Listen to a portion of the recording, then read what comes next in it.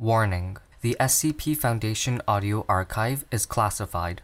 Access by unauthorized personnel is strictly prohibited. Perpetrators will be tracked, located, and detained.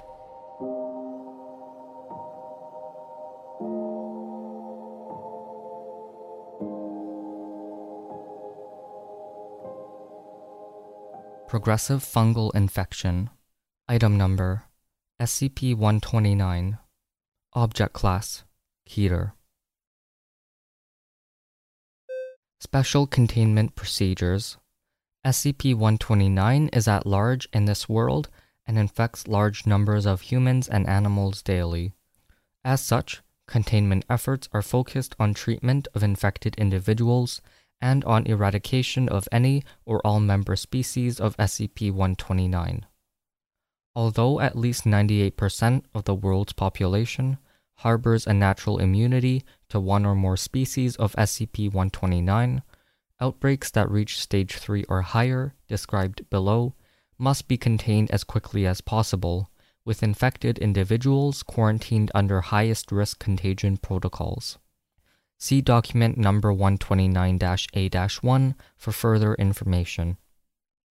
In the event of Stage 4 or Stage 5 outbreak, in addition to the above procedures, as described in document number 129-A-2, Level 4 clearance required. Description: SCP-129 is a series of at least different species of fungus that can infect any animal with mucosal membranes. Infection by SCP-129 can pass through up to 5 stages, depending on exposure to further member species of SCP-129, individual resistance, and other factors, with each stage of infection facilitating progression to the next stage by weakening the individual's resistance to subsequent infection. Due to a combination of historical events, most humans and animals are naturally immune to SCP-129-04 through SCP-129-. Therefore, outbreaks of Stage 3 infections are quite rare, but have the potential for widespread infection if not swiftly isolated and contained. All known cases of SCP-129 have followed the below 5-stage progression, although possibly due to mutation. See SCP-1627. Stage 1. The first organism, SCP-129-01, attacks the victim's mucosal membranes, multiplying quickly and unobtrusively. A faint yeast-like smell might be detected, but beyond that, SCP-129-01 is asymptomatic. A second organism, SCP-129-02, can then infect the host, causing the victim to experience symptoms identical to those of acute viral nasopharyngitis, the common cold. The decreased efficacy of the host's immune system due to infection from SCP-129-02 allows SCP-129-01 to become entrenched further. SCP-129-01 and -02 generally leave the host body within 4 to 6 days. Though both species are fairly widespread, and most of a population has little to no protection against either organism, they pose little danger themselves, except to facilitate infection by SCP-129-03. Stage 2. Although SCP-129-03 is usually stopped by natural mucus, Stage 1 infection changes the composition of a host's mucus so that the host is significantly less resistant to SCP-129-03. Once established in the host, SCP-129-03 affects the host's mucus, lymph, and blood, such that other species of SCP-129 can thrive in the host. Symptoms of Stage 2 infection include greatly increased mucus production, a nagging cough due to excess phlegm, a lingering low-grade fever, increased sweating and salivating, a somewhat increased preference for vegetables, and the complaint that certain fruit juices taste odd. Infection by SCP-129-03 generally lasts from 2 weeks to 4 months before being driven out by the immune system unless the host enters stage 3 infection. Almost percent of all humans have experienced stage 2 infection at some point, but due to natural immunities, in spite of stage 2 infection and the relative rarity of stage 3 species, less than percent have passed into stage 3. Stage 3. In the absence of SCP-129-03, nearly all animals are immune to the 3 species that cause stage 3 infection. However, a small number of stage 2 victims can become infected with one or more of these species. In these cases, the fungal infections become entrenched in the host and cannot be removed without extraordinary measures. Individually, the 3 stage 3 species elicit different symptoms in the host. SCP-129-04 causes increased tear production, lacrimation, slight yellowing of the eyes. SCP-129-05 causing the host's nails to thicken and significantly increasing earwax production. SCP-129-06 in particular, bright yellow urine and small pellets in the host's feces, both of which smell strongly of yeast. However, a victim who becomes infected with all 3 of these species will, within hours, develop flu-like or worse symptoms and become bedridden for 3 to 5 weeks.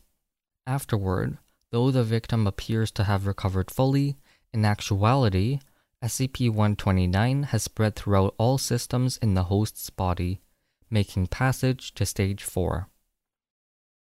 Stage 4. Victims who reach Stage 4 appear generally healthy and indeed may be more lively and energetic than at any time since first contracting SCP-129. In actuality, SCP-129-01 through -06 has spread throughout the host's body, completely infiltrating the subject's immune, respiratory, circulatory, reproductive, and central nervous systems.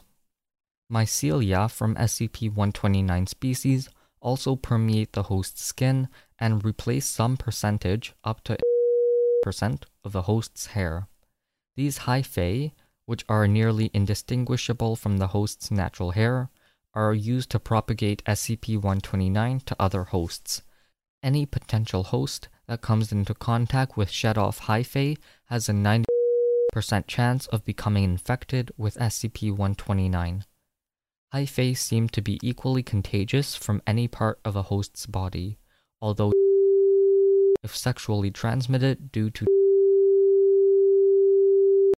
despite or perhaps of increased susceptibility to SCP-129, Stage 4 victims are much more resistant to viral and bacterial pathogens than uninfected subjects. All known subjects who have reached Stage 4 have either progressed to Stage 5 or died within weeks. Stage 5.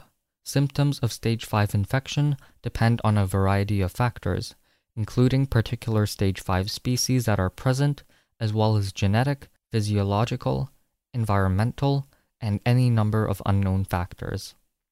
However, as in Stage 4, all Stage 5 victims are highly contagious and can infect victims who had previously shown complete immunity.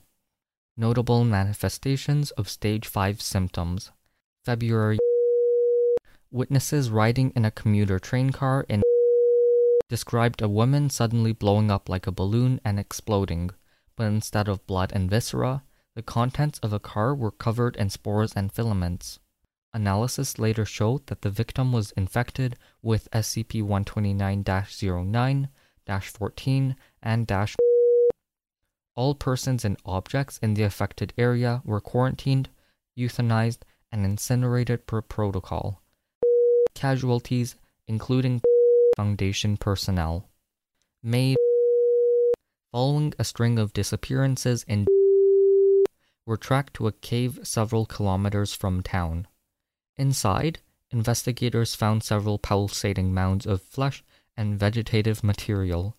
Although most were unrecognizable, a few of the entities retained some human characteristics and were identified as some of the missing citizens. Researchers theorize that victims of this combination of SCP-129 would interact normally with the populace, attempting to infect others until, after a period of time, they would come to this cave. How and why they were brought there is not known.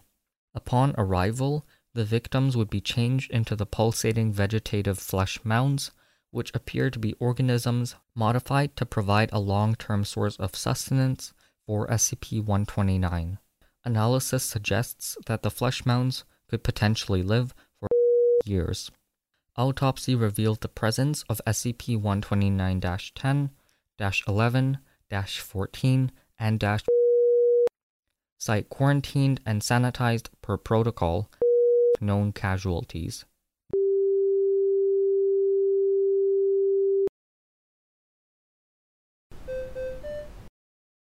Thank you for listening. Intro music for this episode was from Punch Deck. You can find more at soundcloud.com/punch-deck. Level 2 patrons or higher get early, ad-free episodes. Everything is listed in the show notes, including a form where you can request to have any SCP read. You can follow me on social media, my website, and join my Discord server, and also rating or reviewing this podcast always helps.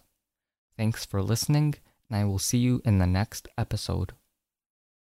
Text and whatever. Just don't text and drive. Visit StopTextsStopWrecks.org. A message from the National Highway Traffic Safety Administration and the Ad Council.